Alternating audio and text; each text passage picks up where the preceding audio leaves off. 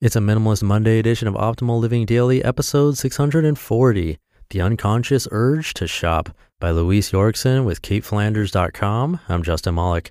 Happy Monday and welcome to Optimal Living Daily in the OLD Podcast Network, where we narrate thousands of blog posts for you for free. And today's is a guest post from Cait Flanders' site. But before we get to it, thank you to Talkspace for sponsoring this episode. Talkspace is an online therapy company that lets you choose from over 1,500 licensed therapists. Get matched with your perfect therapist who can put you on a path to a happier life.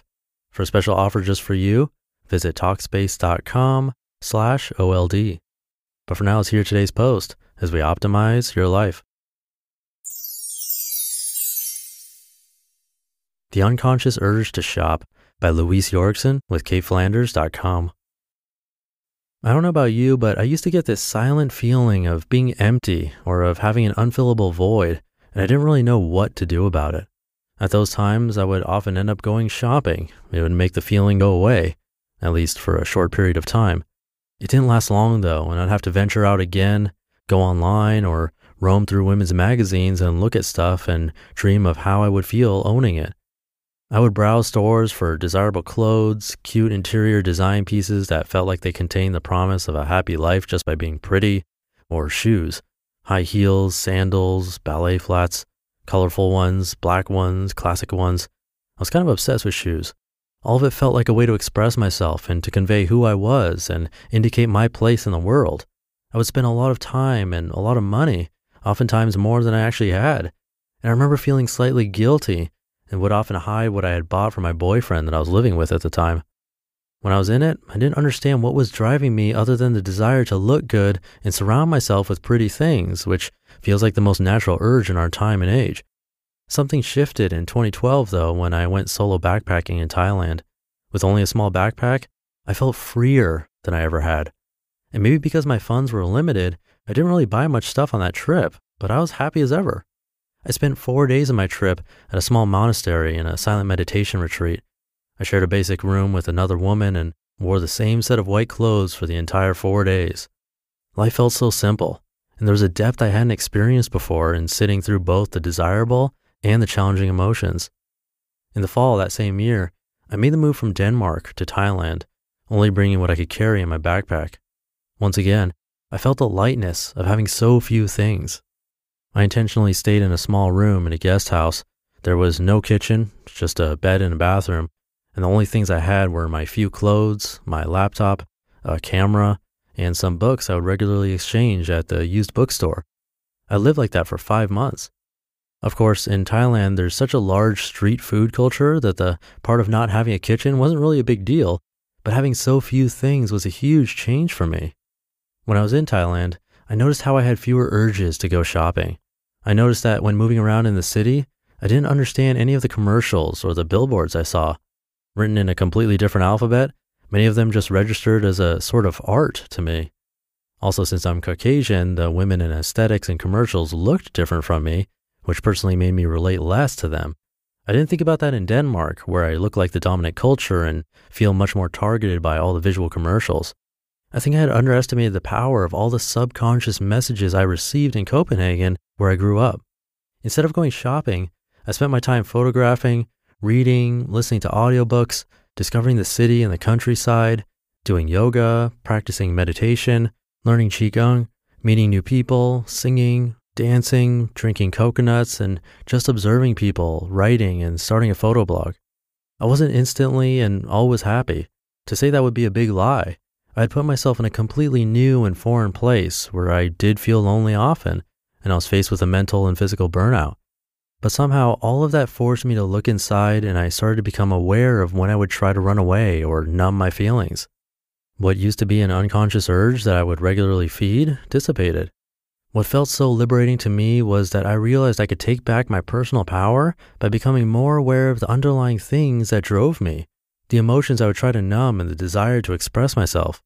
I could then actively decide if I wanted to spend my money and what I wanted to spend it on, which then gave me more power to decide how much I needed to work and what my personal priorities are in life. I believe self-expression is a core human need, and it deserves to exist separately from having to constantly spend money. 2 years ago, I sold my apartment and everything I owned back in Denmark. I thought it'd be difficult, but it's actually easier than I thought. People would ask me if it was hard to let go of things. Yes, I could feel an emotional bond to some things that had been part of my history. But if I allowed myself to feel that and then shift my mindset and realize it was just a thing and that no part or value would be taken away from me as a person if I gave it away, then the bond would loosen and eventually disperse. Sometimes I would simply think about when I die. None of the things I own will be mine anymore, and it gave a weird but liberating perspective to the objects I felt attached to. Beautiful things can still have an almost hypnotic effect over me. My immediate instinct is to just want them, even though I might not need them. When I visited Denmark some years ago, I was struck by how many beautiful things there were everywhere. And just by looking at shop windows, I could feel this old familiar urge rise in me, an urge to have the things. If I took a step back, noticed the urge and walked past the shop, it would disappear surprisingly quickly. I started using a mantra whenever I'd go out in the world where it was almost inevitable to be window shopping. I would look at things while repeating to myself, things I don't need, things I don't need, things I don't need. It really worked for me. I think it created a distance between the things and me, so fewer emotions would be triggered. I still buy things and I still value beauty, but the greater personal awareness has led me to find beauty in other places as well. I spend a lot more time in nature now, and creative expression has become a big part of my life. Moving to the other side of the world was an external shift that kickstarted a fundamental internal change, and it feels great to have more power over the decisions I make in my life. You just listened to the post titled The Unconscious Urge to Shop by Luise Jorgensen with CaitFlanders.com. And thank you to Talkspace again for keeping the show alive. Talkspace is the online therapy company that makes it easy to connect with an experienced, licensed therapist that you pick based on your preferences, and it's very affordable, much less than traditional therapy. You can send your therapist text, audio, and video messages, or even do a live video chat. Talkspace therapists are fully licensed and go through a rigorous screening process. Plus, they've done thousands of hours of supervised professional training. So to match with your perfect therapist, go to Talkspace.com/old. And we have a special offer just for you. You can use the code OLD to get $30 off your first month, all while showing support for this podcast.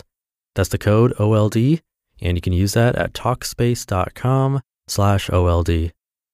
And Luise is a friend of Cait Flanders who guest posted recently, very recently actually, and she's a mindfulness coach, and you can find more about her on her site, which is simply her full name. And if you don't know how to spell it, come by the original post on Cait Flanders' site, which is linked in this episode's description. All right, that'll do it for today. Have a great start to your week, and I will see you tomorrow, where your optimal life awaits.